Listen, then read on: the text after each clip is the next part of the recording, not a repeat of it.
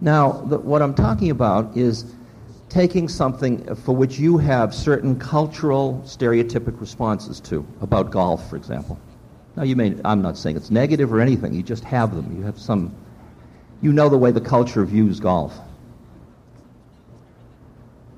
And then I'm showing you the way I'm taking that experience and I'm using it in a certain way in my consciousness to transform my consciousness. In other words, I'm using my life experiences as vehicles through which I can awaken spiritually into other levels of awareness. Now, before we go any further, we've all got to go along together. So if you don't understand what I'm talking about, you have a responsibility to yourself and to the rest of us to just raise your hand. And then I will clarify as best I can, okay? So how many now would like to raise their hand? Okay. There are, I think, about 5 hands.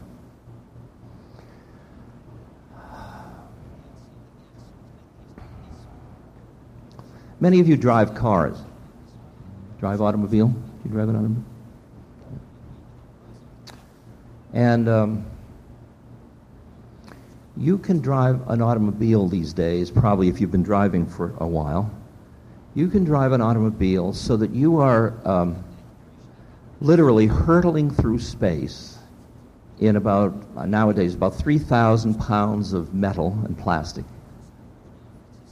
You're making incredible decisions about centrifugal and centripetal force, about rates of acceleration and deceleration. It would take a whole board, a blackboard, to put on all the stuff that you're going through in you.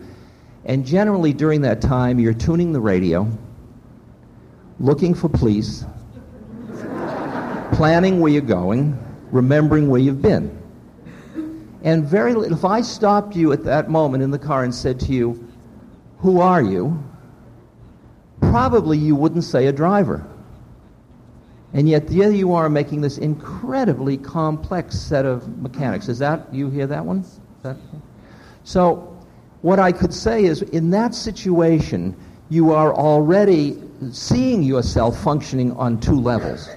There's what's called the base brain level, where you're driving the car now, and then there is the cognitive level, where you're thinking about planning, remembering, doing something. Is that, we all here together now?